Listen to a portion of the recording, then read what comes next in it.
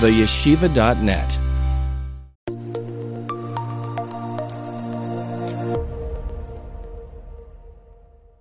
Hello everybody and welcome to JTV.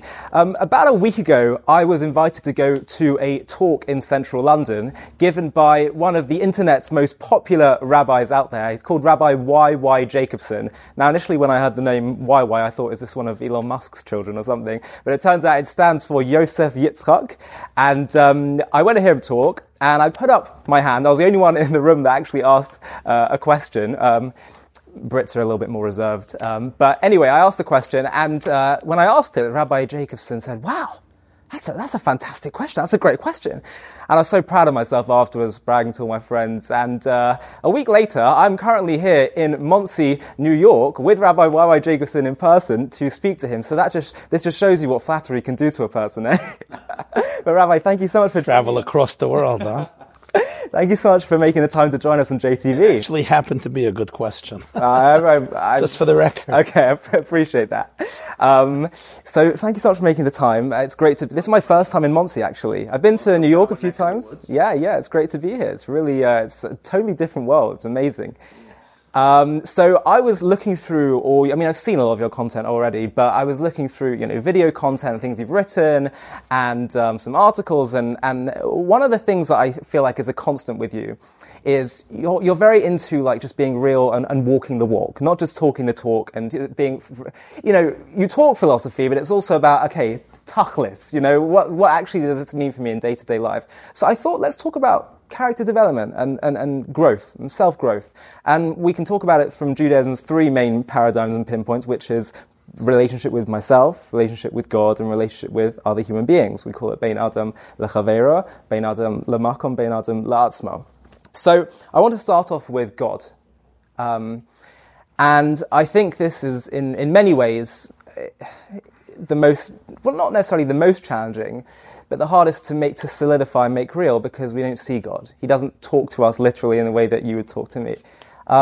So the first thing I wanted to ask is just, how can any of us what are some of the practical things that you feel are ways in which we can solidify feeling God's presence in our lives when we don't have that day-to-day, not day-to-day, but we don't have the interaction that we might have with another human being? Beautiful question. Another fantastic question. Both in England and in Monsey, you ask good questions. I think I'm going to run out of them soon. You're asking, obviously, a very fundamental and important question, which is at the basis, the core of all of Judaism. There's a lot of different ways of going about it, but I think one very real and meaningful way that at least speaks to me is the paradigm that was taught by the Baal Shem Tov. The Baal Shem Tov was the founder of the spiritual Hasidic movement. He was born in the 17th century at the end, 1698. And I say this because his birth coincided with the birth of the European Enlightenment, which came from your side of the world. And the European Enlightenment redefined the Jewish people, just as it redefined the West. And one of its greatest challenges was the idea of God. Or in Nietzsche's words, God is dead. So Judaism at that point in history needed to dig in deeper and discover a much more sophisticated and profound approach that would be able not only to compete with the progress of the Enlightenment and science in general, and the idea of focus on the individual rather than on the Pope, the Church, or the monarch, because all of society changed. So till that point, the most common phrase in Judaism for God was Melech HaOlam, the king of the world, which was very simple to understand because everybody lived under monarchs. Whether you were in Russia or you were in England or you were in France, wherever you were in the world, certainly where Jews were, monarchy was the name of the game. Now when you spoke about God being the King of Kings, Melech Malchei Hamalachim, the ruler of rules, the ruler who doesn't have to be voted in, the ruler who won't die, the ruler who won't be usurped, the ruler who's not sadistic, cruel, barbaric, insane, mad. It's like wonderful. Instead of worshipping Louis XIV or Tsar Nicholas, we can have God. But at that point in history, when the focus started to go away from the king to the individual, so the Baal Shem Tov said, we now have to find God within ourselves. Sure, God is the king of the world. Every blessing in Judaism, we'd identify God as Melech HaOlam. But not just the king of the world. That world is inside of you. The Baal Shem Tov started to talk about the teachings of Jewish mysticism, that really every one of us is a manifestation of God in this world. God is reality. So God is not just some big, powerful, omniscient, omnipotent king who lives in the celestial heights and with a joystick controls the universe and can either reward you or punish you. That was a much more superficial view of religion. The Baal Shem Tov, like the Kabbalah in general and the Hasidic mystics in particular, brought out the idea, in the words of the Baal Shem Tov, Gott is Alts and Alts is Gott. God is everything and everything is God. God is really a euphemism for reality, for the truth of reality. Now I want to ask you, where is reality? Can you have a relationship with reality? So how do you have a relationship with God? I want to ask, how do you have a relationship with reality? Can you have a relationship with reality? Well, the answer is you are reality. You're in reality. We are all part of reality. We are all an aspect of reality. We are all in God. We're a part of God. We're an aspect of God. A relationship with God really means a relationship with your own deepest truth, with your own core, with the essence of all, with the essence of existence, with the essence of your own identity. Whenever I challenge myself to go beyond the superficial, to go beyond the blockages, to go beyond the fears, the insecurities, and to go into my innermost space, that is where I meet God. But that feels to me like beyond my day-to-day reality. Doing those kinds of things is where I'm tapping into something extra. My data reality is we have the Derech HaTeva, the ways of the world, everything's natural.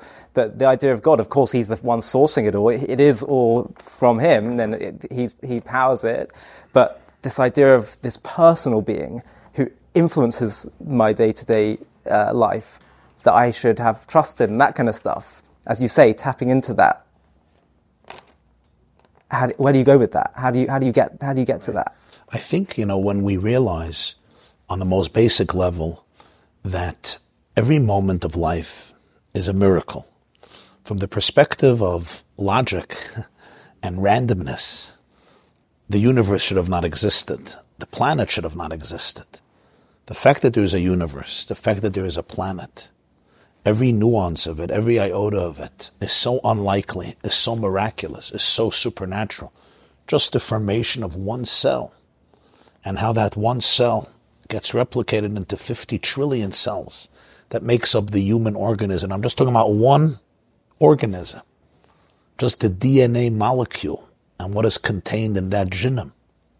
It is really, from a Jewish perspective, all an imprint and a manifestation of God's love and God's purpose. Each one of us was conceived in love. And the day you were born is the day that God said that the world is an incomplete place without you. The Talmud says that every person must say, for me the world was created, meaning there's something at stake in my existence for which the whole world was created. And we see it in nature. Every force of nature gives and takes. It's part of the food chain, part of the food web. There's not an element within our nature, within our planet, that doesn't somehow receive or give. The clouds have their role. Without it, we could not live. The solar cycle and the lunar cycle. Lightning allows nitrogen to merge with oxygen so that it can be absorbed in the soil, and it can produce the amino acid, which is essential to our cell. Every component of nature, every worm, every particle, every wave, every component, every atom is part of a gigantic cosmic symphony. But how can you take that and then feel that personal connection with God? Is there a way of feeling, anything one can do to feel a bit more of that personal touch? Because one of the things I personally struggle with is I don't struggle with intellectually with God's existence and Judaism. It's not an intellectual struggle for me, but I have a very strong emotional side to me that says, "Really? Are you sure? How can you be sure?" And is this really something you can rely on? And, you know, I think it is a tall ask to trust in a being and to regularly communicate with a being that doesn't respond to you in words and that doesn't give any guarantees of how they'll respond. It's, you know, so for me, just saying it's God, you know, it's reality, but I'm trying to figure out how can one feel more of a personal touch and also personal confidence, because I also think that it can often be easy in day-to-day life to talk about trusting in God, my relationship with God, I pray to Him. What about when things get really tough? What about in those moments of real panic or crisis? Do you really, in those moments when push comes to shove, how do you tear away those emotional fears and doubts? And you remind me of an old Jewish anecdote about an opera singer who did a rendition of Psalm 23. The Lord is my shepherd. One of my favorites. And it was an amazing rendition, and he got a standing ovation. And then an old Jewish woman gets up and says, do you mind if I do my own rendition of Psalm 23? He says, go ahead. There was one problem. She couldn't carry a tune to save her life. But she sang it with every fiber of her being, and people were crying. When she finished, he looks at her, he says, I don't understand. I did an impeccable rendition of the Lord is my shepherd. Nobody shed a tear. They applauded me, but they didn't cry. You violated every law of singing and music when you did the Lord is my shepherd. Yeah. But everybody was crying. Why? So she said... Because their ears hurt. She said, my dear friend, you may know the psalm, but I know the shepherd. Wow. There is a very intimate space in the human soul. The human being, from the Jewish perspective, is not just created in the visage of God, the image of God, but there was a professor, and his name was Abraham Joshua Heschel, and he once said, when did God violate the commandment not to make any images replicating God? He says, when he created man, when he created the human being. Because the human being is really, so to speak, a replica of God. The human being is God's partner in the world. It's like a child's relationship with a mother and a father. From a Jewish perspective, that relationship is there. It's innate. Now, sadly, I can be alienated from my father. I can have anger towards my father or my mother. I may not be on speaking terms with them. But that's a tragedy. In a healthy family, the greatest joy in life is that a child can trust their parents. Parents can trust their children. Siblings can be close to each other. If that's true with physical parents, with biological family, how much more so is it true with every person's father and mother, not just physical, but also spiritual, psychological, emotional, cosmic.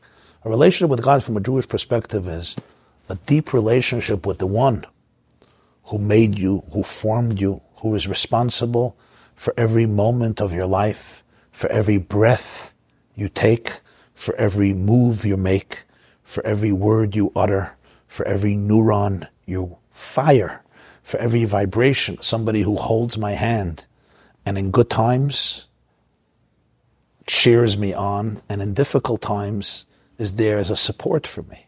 So a relationship with God is really one that depends on me. It's me going into the depth of my heart and opening myself up to the truth that my life is not a random mistake. I'm not a random mutation. I'm not just a valueless infinitesimal blimp on the surface of infinity, just a heap of molecules that happen to become together. It's realizing there is purpose. When a child looks at a mother and understands that this mother gave everything to raise the child, this is a relationship. That relationship comes from the fact knowing my life I shouldn't take for granted. God sent me here. He put me here on a mission, and He's here with me. Should we have expectations of God?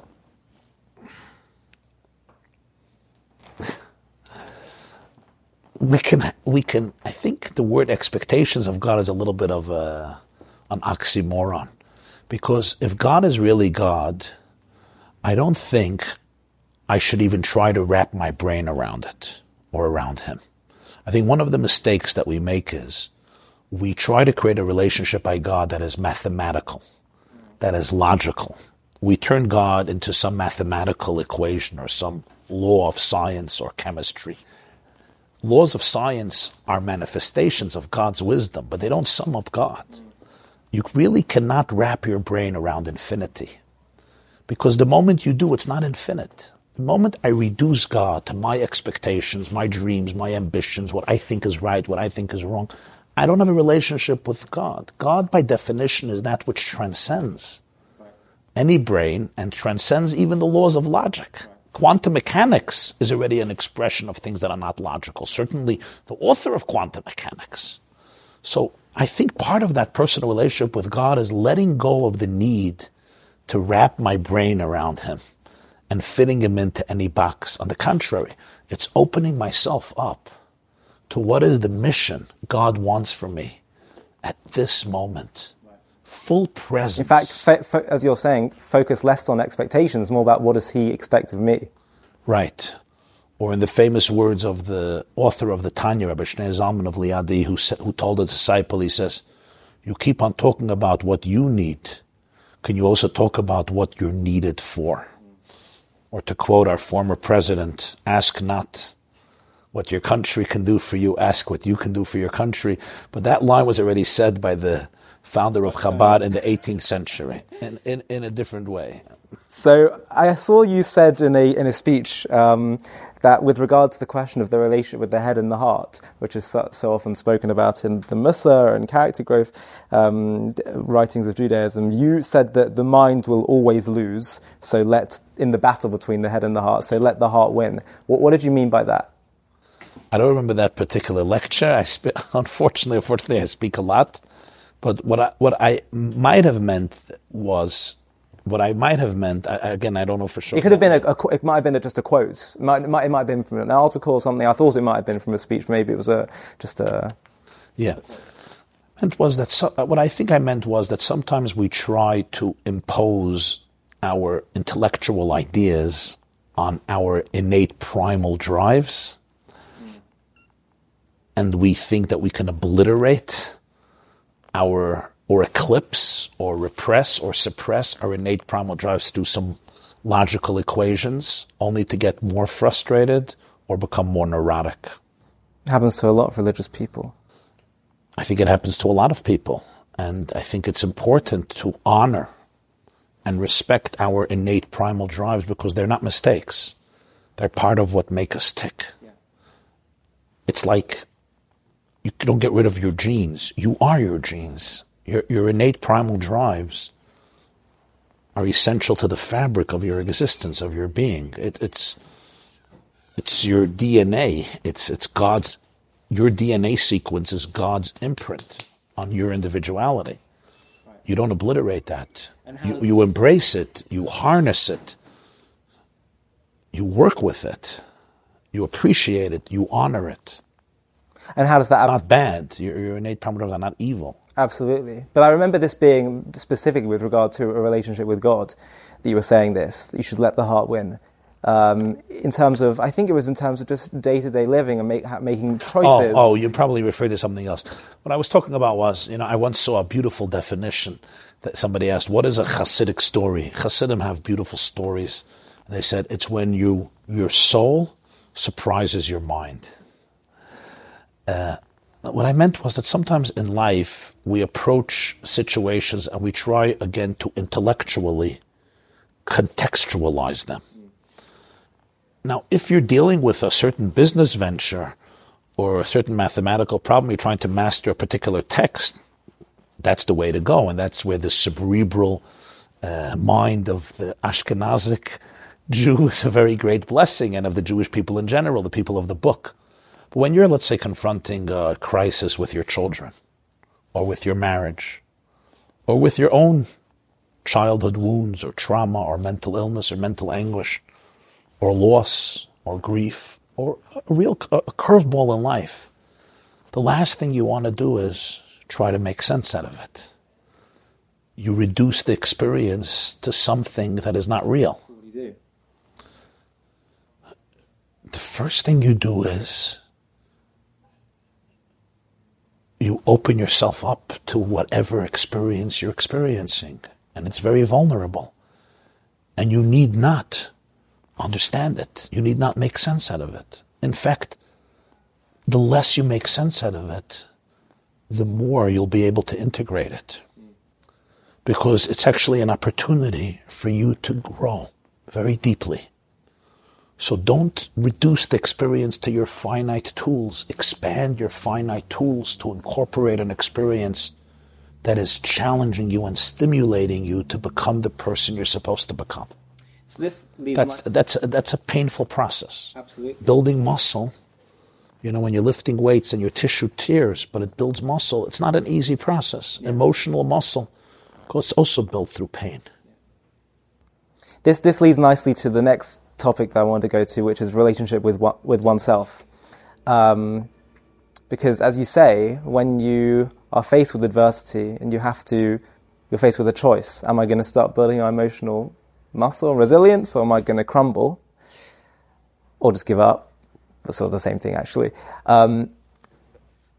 What do you do when you feel very strongly, and it might not even be because you face adversity, but an individual, a Jew, feels a sense of apathy with regard to life, indifference about his or her responsibilities, trying to even serve themselves and do well in life. When people feel just a sense of, what's the point? What's it all for? What does it all matter? How do you deal with that? Because that can often creep up on people without even realizing it, when things even just go a little bit wrong. You're just not in the mood of life, yeah. They once asked a Jew, what's the difference between apathy and ignorance? He said, I don't know and I don't care. and I say this because you just got it. I'm just dwelling on it. It's very good. Yes, it's a good one. Thank you for the feedback. Ignorance breeds apathy. The question has to be answered on two levels. One is a practical one and one is an existential one. Practically, sometimes, as they say, you just got to do it. If I wait to do everything good until I'm in the mood, I may wait till my last breath. So sometimes you just have to say, this is a good thing, you're not going to regret it, this is the right thing, go ahead and do it. I'm a writer, so I know there's writer's block. And what you do is you have to write, and in Hasidic spirituality, there's an expression, the vessels draw down the light. Sometimes you don't have the light, you don't have the energy. Create the containers. There's a story in the Hebrew Bible, the book of Kings, about a widow who came to Elisha. She said she has no money, her husband died, they want to take both of her children as ransom for her debt, and he told her to go borrow empty vessels. She had only one jug of oil, but the more vessels she borrows, the more the oil can fill all the vessels until the vessels are gone. And one of the deeper interpretations is that sometimes you feel you have nothing left, but create vessels, create containers. Do things for people. Get involved in a project. Bring joy to people's life. Embrace people. Sow hope. Become an ambassador of light, of love. Even though internally you're struggling, the containers themselves are very powerful. That's on one level. On an existential level, I would say, very often our sense of apathy is anything but that. It's a betrayal. It's coming from trauma. It's a feeling that whatever I did, I have failed. I'm not appreciated. I'm unworthy of love. It's really coming from an underlying wound that I'm not ready to address, and I'm avoiding it through apathy. In other words, we all love life, really. We all want life, really. Deep down, when you know who you are, everybody loves life and everybody loves love. But if I never got that love, I can't sit in that pain. It's too painful. Yeah. So I say, I don't need love. Yeah. Children do it all the time. When your primary caretaker is not giving you the love you need, it's too painful. To say that I'm living without something I need, I can't do that. So I say, I don't need your love, and I detach emotionally from myself. And I shut off the faucet of my emotions. I don't cry, I don't laugh. I don't get excited. I don't get angry. I'm just frozen. I'm numb. I'm like dead. So I have to have the courage to be able to go beyond the facade of apathy, of indifference, and say, what am I really afraid of? Where was I hurt? And to open myself up to the fact that my infinity is greater than any trauma. That the light of God that sits in me, the light of God that shines through me, is infinite and is absolute, and it never snuffs out my creativity, my goodness, my power, my potential. There's always that purpose for me in this world that is unique. Every one of us is an indispensable note in the cosmic symphony. And that note is yours and yours to cherish, but I have to be able to embrace it and believe in it and go beyond all those messages, all that mental chatter that says it'll be much easier to live if you just give up. It'll be much easier to live if you have no expectations. Yes. It'll be much easier to live if you're dead. Emotionally. And sometimes physically. So how do we tap into that light on a day-to-day basis, when you're running late for a meeting, stuck in traffic, and... I think this is where your personal relationship with God becomes indispensable. It becomes vital.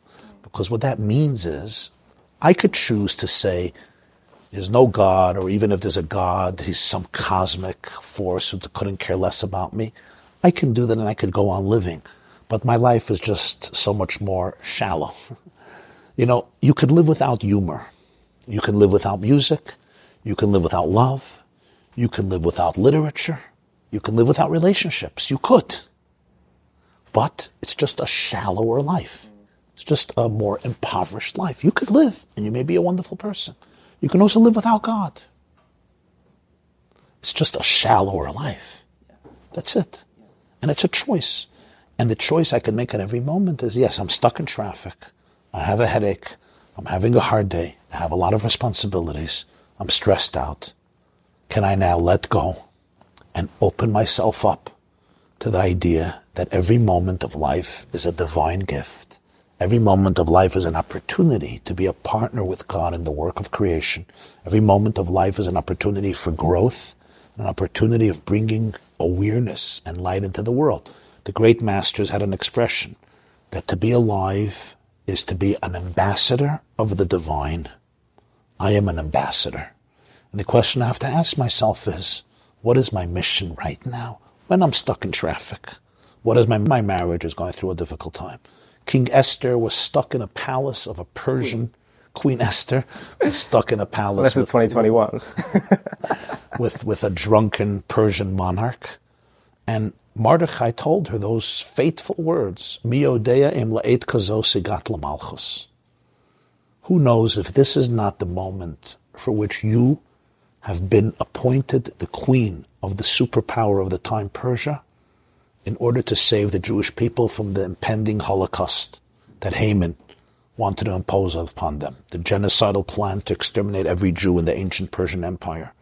What he was telling her is, we look at it, we look at life and we say, it's not a coincidence and it's not a mistake. When I was born, where I was born, the unique circumstances of my life, my gifts, my challenges, my virtues, my setbacks, my experiences, both good and bad, my parents, my environment, my genes, my nature, my nurture, none of it is a coincidence, none of it is a mistake. I was brought here for a particular unique contribution and mission that I can and must make with my life. And when I can really become aware of this and realize that I have to work through those blockages and traumas that obstruct me from seeing myself that way, then that itself becomes a tremendous opportunity for growth. And every blockage you work through turns you into a much greater person than if you would have never had that blockage. The greatest leaders are not the people who haven't failed. Winston Churchill, your former prime minister, once said, my definition of success is jumping from failure to failure without losing enthusiasm. I think the Jewish perspective would be the definition of success is learning that every failure is only a failure if it doesn't become a source of education, a springboard to a much deeper awareness. And that's where you find God in your life. Right. See me that inner spiritual presence, that silent, small, subtle, silent voice that tells you you're not damaged, even if you were abused, even if you grew up in a dysfunctional family, even if you're dealing with inner challenges that are profound. You are not damaged goods. You are an ambassador of the divine, sent into this particular place and circumstances to bring your unique light, which nobody else before you or after you can bring. And what if someone says, just with the whole apathy thing, but why? Why does God need me to do this? I mean, why do I have to go through all this? To what end? Okay, I've got a mission. Okay, I've got it to reveal. Okay, I'm not broken. But to what end? Why do I need to go through this roller coaster? What's the whole point ultimately? To reveal, but why? I think the deepest way of addressing this is in terms of a relationship. One could say, why should I love? Why should I connect to somebody else in my life? But today we know that innate to the human being is our need for attachment. In fact, cutting-edge psychology sees attachment disorder as one of the major forces that impair people's lives. If when I was young, I experienced attachment disorder, the lack of attachment with my parents or my primary caretakers, and it didn't give me the confidence, the resilience that I need to become an independent person. Now, to deny that and say, I don't need attachment. I'm a hermit. I'm a self-contained human being. It's denying the fabric of who I am. It's denying the fabric of reality. So you might say, but Rabbi, why? Explain to me the logic why I need attachment. So I'll tell you what a big therapist here told me once, a good friend of mine. He says, as long as I ask my patients questions and they have logical answers, I know we're not getting anywhere. I did not hit the primal spots. How do I know I hit the primal spots? Emotional answers. When they stop giving a why, they'll shed a tear and they'll say, because that's who I am. That's who I am. And that's the deepest truth about your question. Logically, I can argue this way, I can argue this way. Did God really need any of this? Good questions. God is infinite and perfect and impeccable and flawless. What exactly was he missing? But the great spiritual masters understood that as long as you're playing the mind game, you're in a very external space of the self. An important place. We love the mind. We love logic. We love math. The whole Talmud is based on structures of logic. But those are manifestations. They're external layers of the ultimate reality. The ultimate reality is about the essence. God, in his internal, deepest essence, craved a relationship. He wanted to get married. He wanted love. And he chose you and he chose me to become those partners, to become his soulmate, so to speak. We're one. This is who I am. So in my most primal space, I am attached. And I'm in a relationship. And therefore I need the relationship because that is who I am. I can deny it. I could say, well, it doesn't make sense. Okay. It may not make sense. Good question. But it's not going to take away the truth of who I am and what I really, really need. And we see it emotionally all the time. When we deny our need for attachment, it's because of our pain that we're not ready to address. And the reason for that is, from an evolutionary biologist, psychologist will tell you, because millions of years of evolution taught us that we have to hunt together. We need the support of the group. We need the support of the system. Judaism will say it's much deeper than that. The DNA of creation is relationships. The DNA of creation is attachment. So before we go on to the last topic, which is relationship with other human beings, other people, I've seen that you've written and spoke a lot about mental health generally, and we've been speaking a lot about that now. Just wonder, before we move to the last topic, what are some of the biggest lessons you've learned from, you also give counsel to a lot of people as well, about the question of mental health, anxiety, especially in my generation. It's a broad, open-ended question. Some of the things that stand out to you as like some of the biggest lessons you've learned about the issue of mental health and anxiety today, especially for my generation. I find it really fascinating that despite the fact that we have so much more prosperity than our great-grandparents could ever dream of, and relatively speaking, we have much easier lives than they do. Nonetheless, there has been an explosion of anxiety in recent years. And you're talking about among the demographic and an age group that, relatively speaking, has it pretty good. They have food, and they have support, and they have shelter, and a lot of them have success, and a lot of them have excessive prosperity. Nobody knows where's all this anxiety coming from. It's not like all of us were tortured so badly. And I really feel, maybe wrongly so, that history evolves. From a Jewish perspective, all of history is an evolution from multiplicity to oneness, from fragmentation to wholeness, from brokenness to repair. We call it l'sakin olam, the fixing of the world. And part of that is to be able to create fusion between God and humanity, and between man and man and woman and man, fusion and unity. And part of that is, it's almost like God is causing us to confront a lot of anxiety and trauma that has been buried in our psyches, not just in our own times, but with epigenetics, we know that our genes inherit the trauma of thousands of years. And I think in our generation, it's coming to the fore. I think a lot of what we're carrying from our grandmothers and grandfathers, generations back, are coming out now with one opportunity to be able actually to work it through instead of running away from it and avoiding it again. And focus instead on your existence. Because to survive day to day. Right. They had to survive. We have time. Right. We have time. Yeah, that's the fact. We have much more time. I'm saying in many ways, our existence, because our existence is more comfortable, it requires more justification. Oh, of course. Of course. We reflect. Yeah. And that reflection is a double-edged sword. Yes. Sometimes it can drive us mashuga. Yeah. And we become couch potatoes.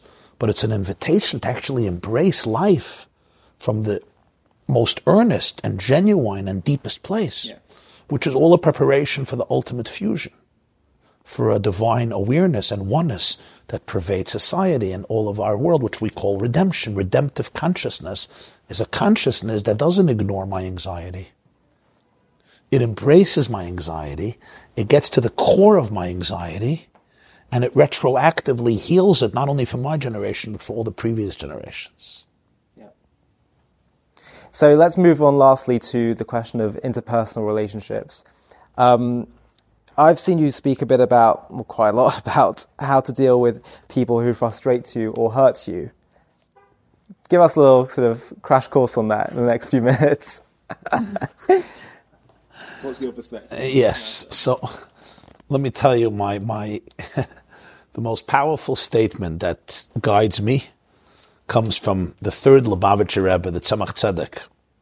He asked, he lived in the 18th century, 18th and 19th century. He died in 1866.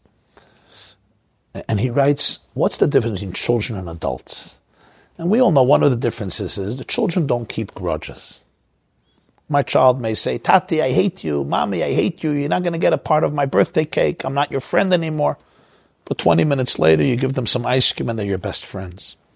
Adults keep grudges. They can keep grudges for weeks, for months, for years, for decades. I tell you, I'm not speaking to you ever again, and a decade later, I won't invite you to my child's wedding, to my child's bar mitzvah, because of something that happened 20 years ago, or 8 years ago, or 15 years ago. And the Rebbe asks the question, why? Children are less mature than adults. Adults are supposedly so much more mature and developed. Why is it they let go of grudges, a day later they forgot, and adults hold on to it? If we would live long enough, for centuries. And this is what he says. I'm using my own words, but the concept is his. He says the difference between children and adults is children choose being happy over being right. Adults choose being right over being happy. As a child, my need to be happy is more important than my need to be right. I let go of the grudges and we become friends again. As an adult, I'd sometimes rather be miserable than be wrong. Why?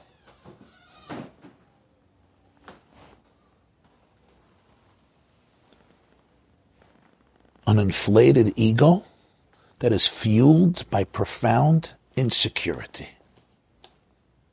It looks like an ego, but its engine is insecurity, which the child doesn't have. Child is closer, more aligned with their innocence, with the divine light that flows through them.